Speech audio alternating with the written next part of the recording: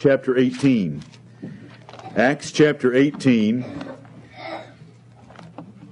And follow our brother Paul a little further. Amen.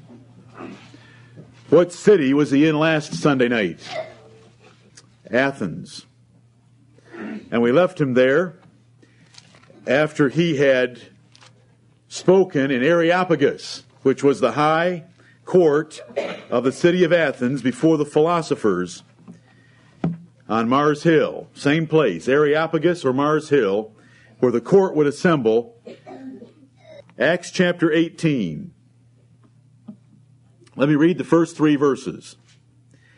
After these things, Paul departed from Athens and came to Corinth, and found a certain Jew named Aquila, born in Pontus, lately come from Italy, with his wife Priscilla, because that Claudius had commanded all Jews to depart from Rome, and came unto them. And because he was of the same craft, he abode with them and wrought, for by their occupation they were tent makers. We are following our brother Paul as he brings the gospel from the intellectual capital of the world. Paul is leaving the intellectual capital of the world and bringing the gospel down to the sin capital of the world. He's going to visit an ancient San Francisco, where there were no laws, no morality, great lasciviousness and licentiousness in this city of Corinth. If you were to look at your maps, you would see that it's on a very advantageous isthmus of Greece, where there were harbors that made it very profitable for that city. And they grew very wealthy, but they were also known for their wickedness. Right. The name of that city was turned into a proverb to mean 2 different things. You could call someone as being rich as a Corinthian, or you could say that they've been Corinthianized, which is to be made very wicked and lascivious without limitations. And as I study Acts 17 and then Acts 18, you think of our brother Paul. He's carrying the gospel of the Lord Jesus Christ. He's just met with the most intellectual men in the world, and now he's in the gutters, we would call it, with the Corinthians in the city of Corinth. But while he's there, he finds a Jew that's been kicked out of Rome by Claudius Caesar, who with his wife, Priscilla, are tent makers, and so he stays with them in the city of Corinth. And he reasoned in the synagogue every Sabbath, and persuaded the Jews and the Greeks. And when Silas and Timotheus were come from Macedonia, Paul was pressed in the Spirit and testified to the Jews that Jesus was Christ.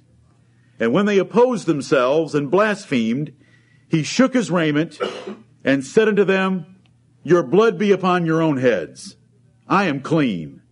From henceforth I will go unto the Gentiles. And so we have his first experience in Corinth. It wasn't very successful, but it was successful. It just wasn't very successful. Right. It turns into a large church. I want you to notice, again, where did the greatest of evangelists, the greatest of missionaries, as some like to call him, I don't use the word missionary very often because I haven't found it in my Bible yet. Right.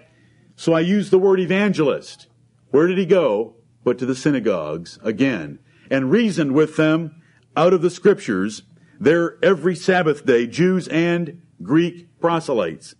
Now his 2 brethren, Silas and Timotheus, were in Philippi of Macedonia, and they come and join him here in the city of Corinth.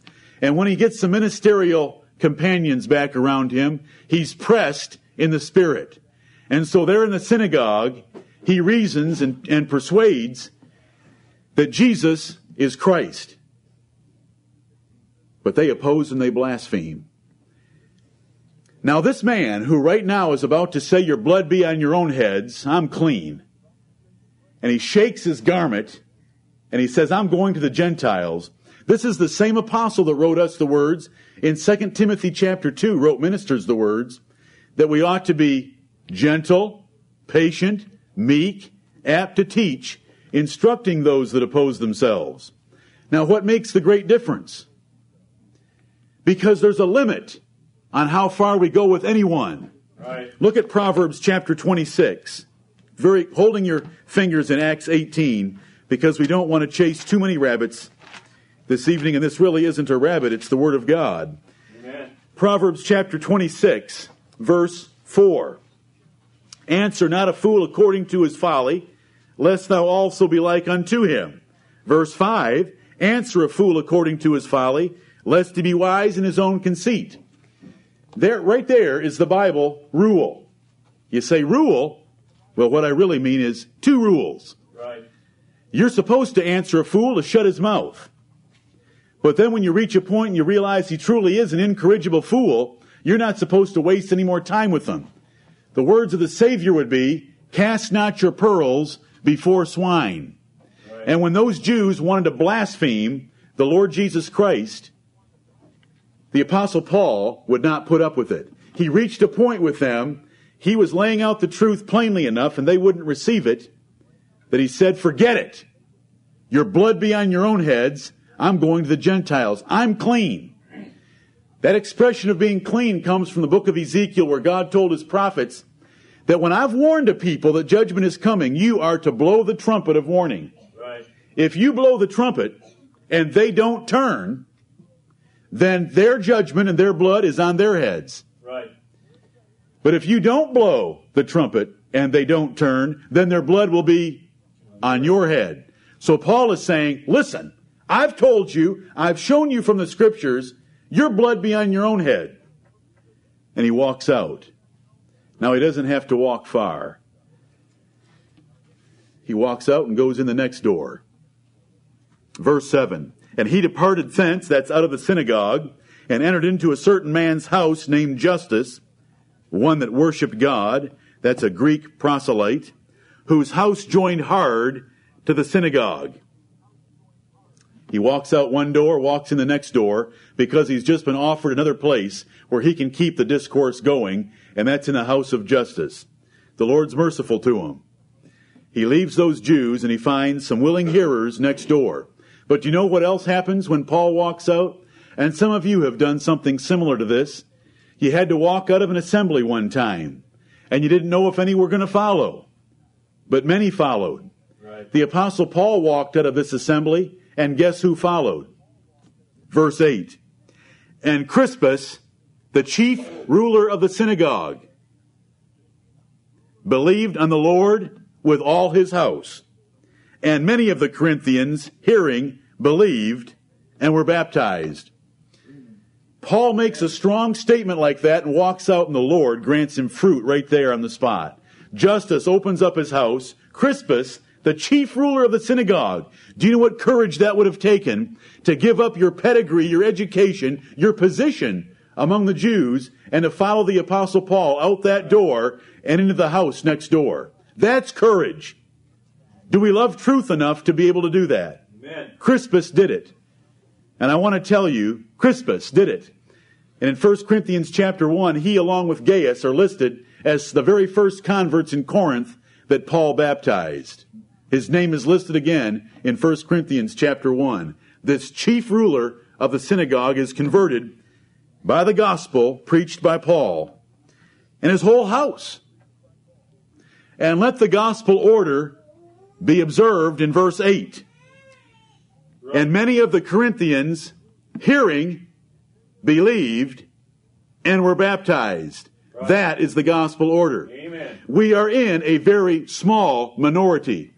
I will remind you again, there be 2 billion on the earth tonight that call themselves Christians. 1 billion of them being Roman Catholics. Several hundred million of them being Orthodox, Greek and Russian. Others being Protestant whore daughters of Rome. And the Baptist number maybe 50 million. Nominal Baptists. But still, that's only 2.5% out of the 2 billion calling themselves Christians. We follow the gospel order. And what is the gospel order? You hear, you believe, you're baptized. Amen. What's their order? You're baptized, and eventually you hear, and maybe you'll believe. Isn't that pitiful? It's a total corruption of the Word of God. Amen. Jesus sent his disciples out to go into all the world, his apostles, teaching them, preaching the gospel to them, baptizing converts and then teaching them to observe all things whatsoever I have commanded you. They hear, they believe, they're baptized. Let the gospel order be understood. Don't ever back down from it. Amen. Many of the martyrs gave their lives because they held to the gospel order that's right there in Acts chapter 18 and verse 8. Right. Many believed of the Corinthians after hearing and were baptized. He's in the house of justice. He's been thrown out of the synagogue. He's chosen to leave it because of the way they treated him. But here's the Lord comes to him and comforts him. Then spake the Lord to Paul in the night by a vision. Be not afraid, but speak, and hold not thy peace. For I am with thee, and no man shall set on thee to hurt thee, for I have much people in this city. Amen. Amen. The Lord is comforting. Yep. Did Paul get abused in the city of Philippi? Yep. Not too long ago. I mean, it was only a short time that he was in Philippi because Silas and Timotheus were there, and he'd already given them orders to come as quickly as they could, so they just arrived. So he hadn't been long in Athens at all. And now here he is in Corinth, and he's getting a rude treatment by the Jews. But the Lord appears to him and says, don't hold your peace. You preach what I've given you to preach. I'm with you. No man is going to hurt you. I have much people in this city. Right. Do we understand those words, I have much people in this city? Amen. Let all Arminians choke on the words of Acts chapter 18 and verse 10. According to their theology, he has everyone, so the words are meaningless. Right.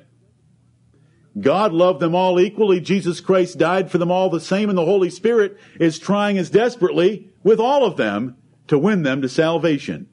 But the Lord has his chosen people, and he had many of them in Corinth, and he sent the Apostle Paul there, and he said, I've got a lot of people here.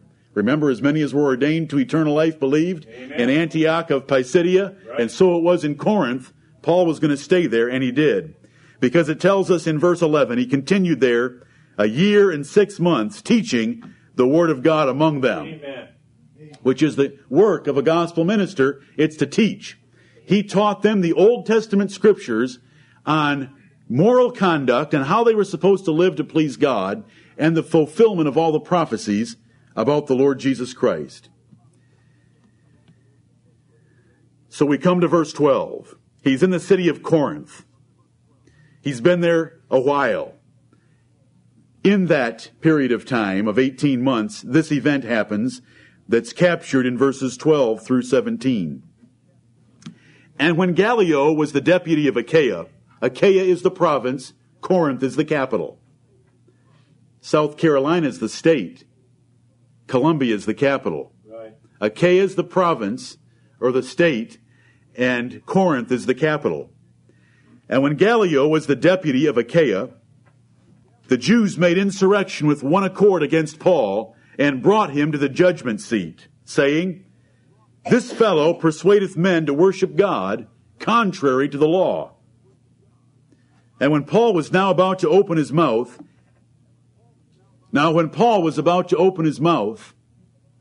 you are supposed to remember something.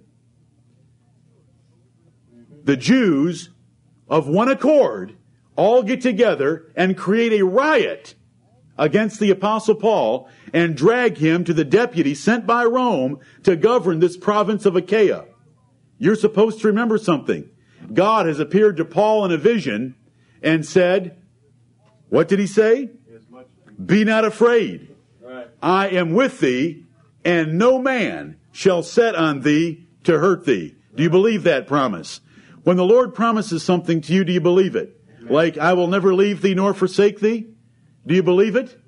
Now listen to that. Come on. Do you know what Paul's thinking? The last time a riot was in the streets and drug him down the streets, what happened to him? He had all his clothes torn off, and he was beaten with many stripes and thrown into the inner prison in Philippi just a few weeks earlier. But the Lord told our brother, I am with thee, no man is going to hurt thee. Wow. And he's before Gallio, and the Jews have created a riot. And it's just one man. A whole riot can be ended if Gallio will just do something to this one man. That's right. Easy. Yep. In a city like Corinth, notice what happens. Yeah. I love the humor of the Lord. Amen. Watch Gallio, the deputy from Rome. What were the Romans known for? Discipline. Discipline. Watch this disciplinarian from Rome, because the Lord turns the hearts of kings and deputies. Right.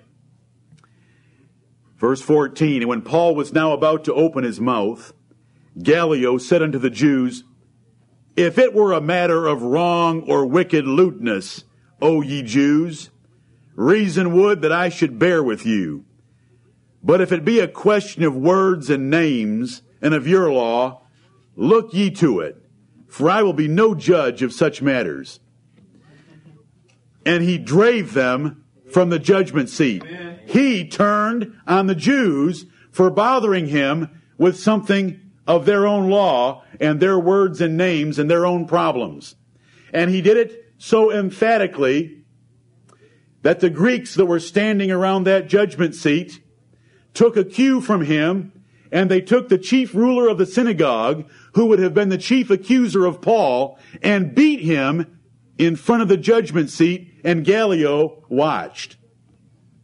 Let's read in verse 17. Then all the Greeks took Sosthenes, the chief ruler of the synagogue, and beat him before the judgment seat. And Gallio cared for none of those things. Brethren, do you know what just happened? Do you understand the Lord being with you? When the Lord's with you, the Apostle Paul is being dragged by an angry mob in front of the judgment seat. And heavy accusations are laid against him. And the man in the judgment seat gets irritated with the mob for bringing Paul. And he makes it so emphatic that everyone else that's standing around that judgment seat gives the same punishment to the chief accuser that they thought to give against Paul. And they beat Sosthenes. Amen. Is that glorious? Amen. Was the Lord with Paul? Did the Lord keep his promise? No man, according to the 10th verse, I am with thee, and no man shall set on thee to hurt thee. He's just been beaten and put in prison. The Lord's going to let him have time to heal before he does it to him again. Remember, Jesus had promised Paul, you're going to have to suffer great things for me. But even the Lord's merciful sometimes and was going to let Paul heal. Do you know how many times that poor man was beaten? Go to 2 Corinthians 11 sometime and start reading through his resume. It sounds a little different than yours. Amen. But the Lord's merciful to him here. Isn't that? I love that. Amen. I love that. I've always wondered about that Gallio letting discipline go so far, run out the door. He's got a mob on his hands, and he just sits there as they beat a man. How did that happen? Amen. Romans were disciplinarians. Right. The Lord did it because he protected Paul. Now, do you think the Jews were going to hasten back in there the next day with someone else from the Corinthian church? Can you laugh with the Lord? Yes. Right. Amen. It's going to be a while before the Jews go back in before this deputy, accusing one of the Christians of matters pertaining to law and their law and religion. The Lord Jesus Christ be praised. Amen. Gallio cared for none of those things. He just watched and didn't bother him a bit that Sosthenes was being beaten instead of Paul. Verse 18. And Paul after this tarried there yet a good while, and then took his leave of the brethren. No man set on him to hurt him. And sailed thence into Syria, and with him Priscilla and Aquila, having shorn his head in Cenchrea, for he had a vow. Paul leaves Corinth. He's been there 18 months. And now he leaves and he takes these tent makers with him. And if I was to show you the scriptures and the rest of the New Testament, they were useful people to Paul. Hardworking and faithful to the Lord Jesus Christ. You'll find in a couple of places that they have a church in their house. Right. That'd be a pretty small church, but they kept one in their house. They were faithful brethren and helped the Apostle Paul. But he takes them with him as he leaves the city of Corinth. And he sails toward Syria. Now, where's Syria? If you can remember your map, or if you have your map, Syria is where he's from. Right. Antioch of Syria. So he's going back home. So he's heading back across the Mediterranean Sea from Greece toward what we call Palestine. But before he goes there, the ship makes a stop in a city called Ephesus. And he's only there a little while. He's got a vow on him because he's going back to Jerusalem. He's going to tell us in verse 21 that he's heading to Jerusalem in order to keep a feast. And so he's taken on him a Jewish vow so that when he gets to Jerusalem, he'll fit in with all the Jews that are there in that city when he goes up to salute the church of Jerusalem. But he stops in Ephesus. The three of them stop in Ephesus. Verse 19. And he came to Ephesus and left them there. That is Aquila and Priscilla. And you're going to see the Lord's providence in this chapter because we need someone in Ephesus that understands the way of the Lord Amen. More perfectly. Amen. Yep. It's so good. We need them there. And the Lord gets them there. If any man seeks the Lord with his whole heart, let me interject this personal note. A couple of weeks ago, having the young people sitting in my den for a Bible study on a Saturday evening, I found out that Jeremiah 29:13 was the favorite verse of several of them, which says that if you'll seek me with all your heart, you'll find me. Right. Apollos loved the Lord, and he's about to find the Lord more perfectly. Amen. But he needs a couple people, and Aquila and Priscilla are going to get the job done. But let's go back to verse 19. He came to Ephesus, that's the Apostle Paul, and left them, that's Aquila and Priscilla there. But while he was there in Ephesus, he entered himself into the synagogue and reasoned with the Jews. They're always reasoning, isn't he? Right. What is preaching? It's not entertaining. It's not flattering. It's reasoning. It's taking verses of Scripture and applying them together in argumentation in order to persuade men to live a certain way and to believe certain things. Haven't we run across that word several times? Amen. Don't we find it back in verse 4? Right. And he reasoned in the synagogue every Sabbath and persuaded the Jews and the Greeks.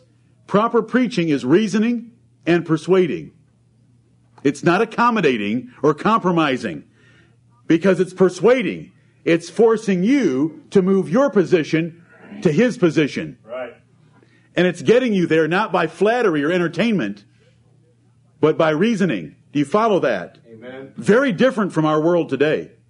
Our world today is to win them by entertainment and flattery and to be as accommodating and as compromising as possible so that you can open your arms as wide as possible to allow almost anything called conversion. Right. But the Word of God is persuasion toward the straight and narrow way. Amen. And it's based on reasoning, not entertaining and flattery. Never forget what ought to come out of a pulpit. It's reasoning in the Scriptures with persuasion for you to change. Verse 19, he does it in Ephesus. He meets some Jews and he reasons with them in the synagogue, and when they desired him to tarry longer time with them, he consented not, because he's under pressure to get back to the church in Jerusalem. So verse 21, he bade them farewell, saying, I must by all means keep this feast that cometh in Jerusalem. But I will return again unto you, if God will. I want you to notice that. Does the Apostle Paul acknowledge that Jesus Christ is Lord of his life, of his choices, of his plans, of his promises? He's promising these Ephesians, I'll be back, and he does come back. Next chapter, he'll be back for over 2 years in the city of Ephesus. But he always submits all of his plans, all of his promises, all of his intentions to the will of God. Because nothing has ever been done in the history of this world or universe that was not according to the will of God. Amen. And that is his decorative, secret will, which we do not know until it is fulfilled. But we always are to submit everything to that will. Right. That's why in James chapter 4 and verse 15 we read the words, if we're going to do something, anything, this or that, it doesn't matter what it is, we're always supposed to say, we're going to do this or that if the Lord will. Because it's only going to happen if the Lord wills for it to happen. Right. You can set all the plans you want to go someplace, but if it's not the Lord's will for you to get there, there's all sorts of things that can happen to your automobile, telephone calls that can arrive in your house to keep you from going. It's always the will of the Lord. Right. And Paul uses that expression often in his epistles. If God will, you Ephesians, I'll see you again. And he sailed from Ephesus. Now he sailed across the Mediterranean Sea to Syria. And he arrived at the port of Caesarea. Verse 22. And when he had landed at Caesarea and gone up. Now some you might look at that and look at a map and see that directly north of Caesarea is Antioch, his home church. And think that he went up to his home church in Antioch. But he didn't. He went up in altitude from a coastal town up into the mountains of Judea, Mount Zion, which was a city called Jerusalem. Verse 22, he's ending evangelistic trip number 2. And when he had landed at Caesarea and gone up to Jerusalem and saluted the church, we know this from verse 21, which says, I must by all means make this feast in Jerusalem. He went down to Antioch.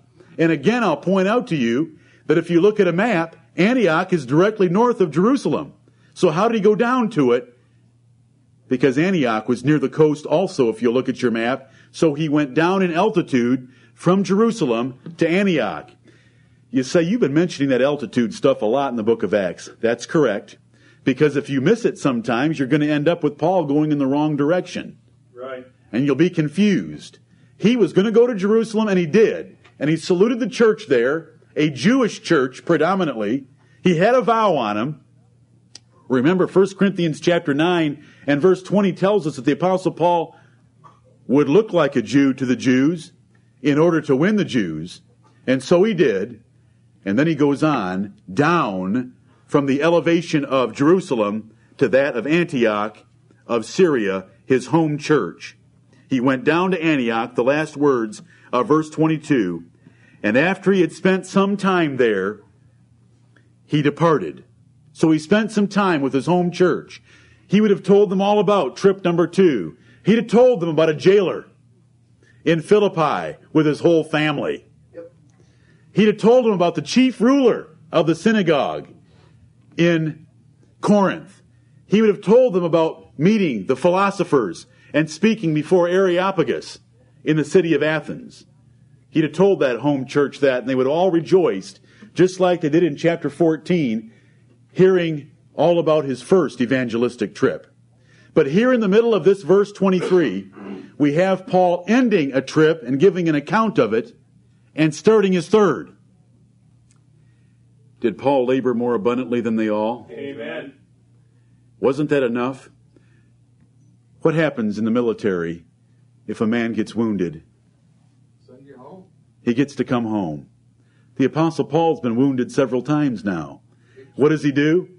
He takes enough time with his home church to tell them what's been happening and about the churches for them to be able to pray for him, and he takes off again.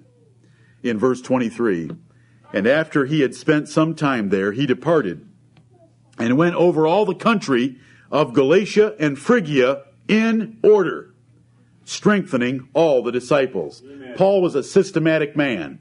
And here he systematically goes back and visits all the churches in Galatia again. If you look at your maps, you'll see that Galatia and Phrygia is that territory north and east of Asia Minor where he had established churches on his first trip. And now this is the third time he's visiting them, strengthening them. And he did it in order, systematically, in an organized fashion to make sure he got to each church and strengthen the disciples. Are you glad that God makes some men with zeal? Amen. And he called one of those men who had been faithful as a persecutor of Christians and just turned that zealot about 90 degrees in order for him to call on the name of Jesus Christ and go serve Christ. And he just kept on going. When he got to the end of his life, I have fought a good fight. He had fought a good fight. Brethren, we need to be zealous, like the Apostle Paul, in order for us to have the same testimony when we come to the end of our lives. Right. Acts chapter 18, verse 24. We're leaving Paul. He's there in Galatia and Phrygia visiting all the churches. Now on trip number 2, could he go into Asia? Do you remember trip 2? He tried to go south into Asia. Lord said no. He tried to go north. Lord said no. He had one direction left, and that was to keep heading west, which he did and ended up in Macedonia, which we call Greece. But what city is in Asia? Ephesus is in Asia Minor. And so Paul is making his way through all those churches, and he's coming down to Ephesus, which is where we'll find him in the first verse of Acts chapter 19, the next time we look in this book. But right now we have a little parenthetical description of another event that took place back in Ephesus while Paul was heading to Jerusalem, then to Antioch, and then through Galatia. He left a couple in Ephesus. And a certain Jew named Apollos, born at Alexandria, an eloquent man and mighty in the Scriptures, came to Ephesus. Here's the man Apollos. He was a Jew, so he already knew the Old Testament Scriptures. Right. He was born at Alexandria, second only to Athens as the learning center of the world, right, the greatest library in the world, a center of literature and philosophy and religion. The Jews were very numerous there. He comes from a very educated and intellectual and learned city. And he's a Jew. It tells us that about him. It says he's an eloquent man. He was very gifted in speech. He could reason and persuade verbally and move men by his speech. Very gifted in speaking. And he was mighty in the Scriptures. He knew how to use the Old Testament. That's all he had. But he was mighty. He knew them, and he could use them. And he could argue with them, and reason with them, and persuade with them. He was mighty in the Scriptures. Right. He needed to be mighty. Did Paul need to be mighty in the Scriptures? Think with me for a minute. Oh, yeah. Hold on. Was Paul mighty, or did God give him a gift? He was mighty by a gift. A Holy Spirit-given gift of prophecy and of wisdom and of faith and of knowledge. This man was mighty in the Scriptures. He isn't an apostle of the Lord Jesus Christ. He's a disciple of another man, John the Baptist. He's a Baptist evangelist, and he hasn't heard about Pentecost. And he doesn't understand everything yet. Let's just follow the man and see what the Bible tells us about him. This man, eloquent and mighty in the Scriptures, came to Ephesus. This man was instructed in the way of the Lord. He knew the gospel. He had been taught it by John that Jesus was coming. And he knew about Jesus Christ, that he was the Messiah. Because remember, John the Baptist taught that. John had only started baptizing a while and preaching before Jesus was there at one of his baptisms, and he announced him as the Messiah to all of Israel. Up to that point, he had said, "There cometh a man after me, who is preferred before me, for he was before me. I'll baptize you with water, but he'll baptize you with the Holy Ghost and with fire." That was the message of John the Baptist. He had pointed out Christ in advance. Then Jesus arrived and was announced by John's baptism and the Spirit descending on Jesus Christ from heaven. And then from that point on, everyone knew who the Messiah was that was a sincere believer at all. And Apollos was sincere. But brethren, something great happened 3.5 years after that. And that was the day of Pentecost. Why is it called, "The sun shall stop shining, and the moon will be turned into darkness, and blood and fire and vapor of smoke"? Why is that type of language used in Acts chapter 2, but to describe a great change that took place on the day of Pentecost? Right. Jesus Christ was announced at God's right hand as Lord and Christ, and no longer was baptism to be the baptism of repentance. It was baptism in the name of the Lord Jesus Christ, and ye shall receive the gift of the Holy Ghost. 2 things this man didn't know about. Other than those 2 things, we are not going to make him ignorant at all. Right. Because by reading the rest of this chapter and the first 7 verses of the next chapter, he was ignorant of those 2 things. It said that he was taught and instructed in the way of the Lord. He knew that this is the Lord Jesus Christ. This is not capital L-O-R-D of the Old Testament. This is the Lord Jesus Christ. He knew the Lord Jesus Christ. He knew he was the Messiah. He knew that John the Baptist had simply been announcing him. And here he is, traveling around, preaching. And he comes to Ephesus and he goes right into the synagogue. And he's mighty in the scriptures, and he's up there trying to persuade them that Jesus is Christ. But he knows only the baptism of John. He was fervent in, let's continue to look at his accomplishments and gifts from the Lord. He was being fervent in the Spirit. You know, we're all told to be that way. Romans chapter 12 and verse 11. Fervent in spirit. We should all be passionate about our religion.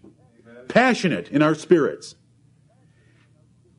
God has called us to be that. It is good to be zealously affected in a good thing. And that's the way we should be. If the Lord Jesus Christ means anything to us, we should be passionate about him and fervent and zealous. And this man was. And he spake and taught diligently the things of the Lord. He taught about Jesus Christ, his miracles, his words, his promises, his prophecies, but he only knew the baptism of John. Now, we're in a period of transition. Never, ever, ever forget there is a Reformation in history, and it's not the one by which the Roman Catholic Church became the mother church. That is, she had a lot of little daughters called the little daughter harlots of Rome.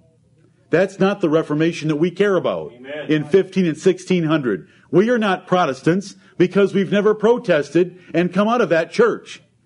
The Baptists have been traced outside that institution all the way back to John the Baptist and the apostles. Right. But we have a Reformation. It's Hebrews 9:10. I've taught it to you often, but in the book of Acts, you better remember it. Because guess when Acts was, what the time period Acts covers? The very 40 years of the time of Reformation. Right. Who baptized the apostles? Did Jesus baptize anyone? No. Who baptized the apostles? John the Baptist. Did they have to be rebaptized? Absolutely not. Was John the Baptist's baptism acceptable? Amen. Yes. Until when? The day of Pentecost. Then any baptisms done simply in the baptism of repentance, which John didn't baptize in the name of Jesus Christ. Right. John baptized the baptism of repentance. And until it was valid. Remember, the disciples were competing. Do you remember the verses in the scriptures, and I'm trying to save time, where the disciples of Jesus and the disciples of John were competing as to how many they had baptized? Right. They were both baptizing at the same time, contemporary with each other, because they were both valid. They were baptizing a baptism of repentance. Behold, the kingdom of heaven is at hand. Repent. When was the first baptism in the name of Jesus Christ? Acts chapter 2 and verse 38. Jesus Christ is now at the right hand of God, and he's poured out the Holy Ghost, and things are being turned upside down. Repent and be baptized in the name of Jesus Christ for the remission of sins, and ye shall receive the gift of the Holy Ghost. That had never been taught before. Right. That was brand new. Acts 2:38. That Acts chapter 2 is a staggering chapter. The first time the Holy Spirit had been poured out like that. The church was turned upside down. It was very different than before. Those people were baptized and they immediately came together in a gospel church in a specific location. No longer did you baptize a baptism of repentance that the kingdom of heaven is at hand. Now you baptize in the name of the Lord Jesus. You look at every baptism after Acts chapter 2 and verse 38, and it's a baptism in the name of the Lord Jesus. Baptism in the name of the Lord Jesus. Over and over and over again. And if it's not done by a great enough authority for the gift of the Holy Ghost to accompany it, apostles come out of Jerusalem to lay hands on those brethren so that the Holy Ghost is given. Acts chapter 8. Remember, Philip went down to Samaria and he baptized them, and John and Peter came down and laid hands on them, and they received the gift of the Holy Ghost. We're in a time of Reformation. There's a transition going on here. Anyone baptized after Pentecost by a disciple of John with John's baptism was invalidly baptized. Right. We're going to run into them in the next chapter. Anyone baptized before Pentecost, it was fine. Right. The apostles had that baptism. But after the pouring out of the Holy Ghost on the day of Pentecost, to be baptized in that foretelling baptism of repentance was now no longer valid. Jesus was Christ and Lord, and baptism was to be done in His name, and the gift of the Holy Ghost came with it. Amen. John knew only Apollos knew only the baptism of John. Here's a Baptist evangelist. Right. We don't know what he did. The Bible doesn't tell us. I love to speculate, but I don't want to take your time with my speculation, maybe just a little bit. We don't know when John baptized him and where he went. He may have spent the last 20 years in Alexandria. And Ephesus was a rich city. He's traveling from one rich city of Alexandria to another rich city of Ephesus. But wherever he went, maybe Apollos, because he was eloquent and mighty in the Scriptures, would go to synagogues and point out, don't you people know that the Messiah has come?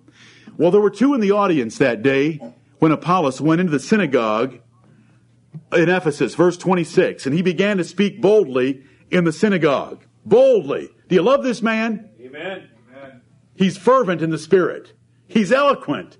He's mighty in the Scriptures. And there he is in the synagogue at Ephesus speaking boldly. And what kind of things did he speak? He spake and taught diligently the things of the Lord, Jesus Christ. Right. But he hadn't been baptized in the name of the Lord. He had a proper baptism, but his disciples that he was converting were not being baptized in the name of the Lord Jesus Christ yet, and they were not being taught, nor had they received the gift of the Holy Ghost. We're going to run into some of them in the next chapter. But there's two people in the audience, Aquila and Priscilla. They've spent 18 months with the Apostle Paul. Do you think they know about Pentecost? Amen. Do you think they know about the pouring out of the Holy Ghost? Do you think they know about baptisms in the name of the Lord Jesus? Whom, when Aquila and Priscilla had heard, they took him unto them and expounded unto him the way of God more perfectly. Amen. What was that more perfection? It was baptism in the name of the Lord Jesus Christ is now the way we do it since the day of Pentecost. Jesus Christ has empowered His apostles. They're the foundation of the church, and He's poured out His Holy Ghost Amen. on the churches and upon His ministers. And so they teach him that. It doesn't tell us anymore. Brethren, all it says is he knows he was instructed in the way of the Lord, and he spake and taught diligently the things of the Lord. And those things were the things of the Lord Jesus Christ. He knew all about Jesus Christ, but the day of Pentecost and the great changes that took place there, which separated all the disciples of Christ from the baptism of John, it's a great line in church history of what took place on the day of Pentecost. It was over. Now all baptisms take place in the name of the Lord Jesus. Right. Because in the first 7 verses of Acts chapter 19, we're going to find some that were converted by Apollos and were baptized unto John's baptism. And that's all they knew. They didn't even know anything about the Holy Ghost. And the Apostle Paul is going to remedy it when he gets to Ephesus. Right. Verse 27, and when he was disposed to pass into Achaia, what city do you think he was going to? What's the capital of Achaia? Corinth. And when he was disposed to pass into Achaia, the brethren wrote, that is, brethren there at Ephesus. Aquila and Priscilla were not wasting their time. Brethren wrote, exhorting the disciples to receive him, who, when he was come, helped them much, which had believed through grace. Remember, they would have never heard about a man named Apollos. Paul had been there in Corinth for a year and a half, but he hadn't told them about a fellow laborer named Apollos because Paul didn't know about this man yet. Right. Aquila and Priscilla convert him. He's eloquent. He's mighty in the Scriptures. All he needs is a little fine-tuning. But I want to tell you something, brethren. We have some points about evangelism here. Fine-tuning is important. Right. It's not enough to teach and speak diligently the things of the Lord if you're missing a few. You need them all. And I hope that you pray for this church and for your pastor that we miss nothing in the counsel of God, but we get it all. Amen. Everything that he wants us to have. Or he can leave us for 20 years like Apollos, not knowing what took place on the day of Pentecost. That'd be horrible. Amen. I'll bet it was an exciting evening, though, around the table with Aquila and Priscilla. Yep. Because you get a man fervent in the Spirit, and you have someone showing him the way of God more perfectly. I'll bet he was ready to blow a gasket. Amen. When he was disposed to go, they gave him a letter of commendation. And he was so effective when he got to Corinth. When you go to the book of Corinthians and read the first chapter, the third chapter, the fourth chapter, you will find out that there were factions in that church, and there was a very loyal segment to Apollos, because he was an eloquent man, mighty in the Scriptures. Right. And when he had the way of God explained to him more perfectly, he went into that city and he preached boldly and powerfully. And it says there in the last part of verse 27, he helped them much which had believed through grace. And then explains how he helped those believers in Corinth. Because he was their champion against the Jews. Right. For he mightily convinced the Jews, and that publicly, showing by the Scriptures that Jesus was Christ. Who had given up earlier in that city of Corinth? Paul.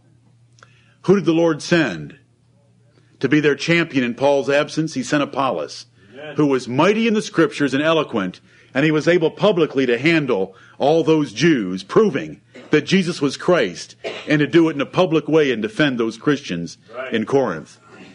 The Lord usually called fishermen. Once in a while he calls an Apollos. Right. And it's a pleasure to read the Word of God and to see a man who for 20 years knew only the baptism of John, didn't know about the Holy Ghost, didn't know about baptism in the name of the Lord Jesus. But then he has the way of God explained to him more perfectly.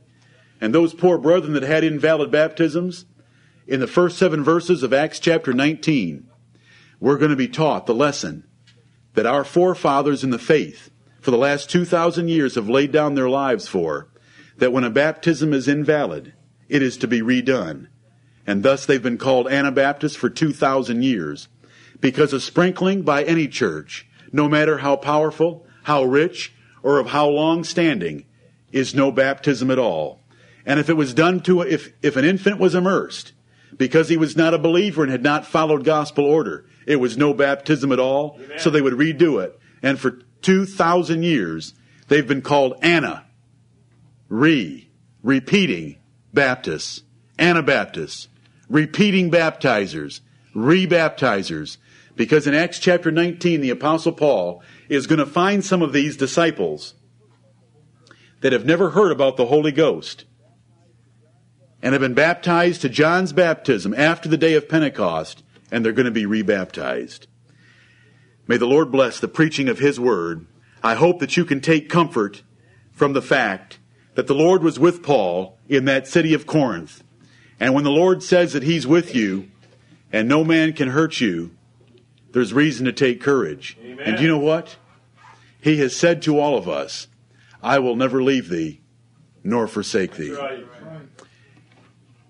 And then I hope that you appreciate how the Lord did protect him, deliver him, and providentially used a man and his wife being kicked out of the city of Rome. Oh, they must have thought that the Lord was not smiling upon them. But they land in Corinth, and a man named Paul lives with them for 18 months. Is that a blessing? Amen. And then that husband and wife couple are able to convert a man named Apollos, who was mighty, and was able to convince the Jews that Jesus was Christ. Right. All things work together for good to them that love God, to them who are the called, according to His purpose. Stand with me.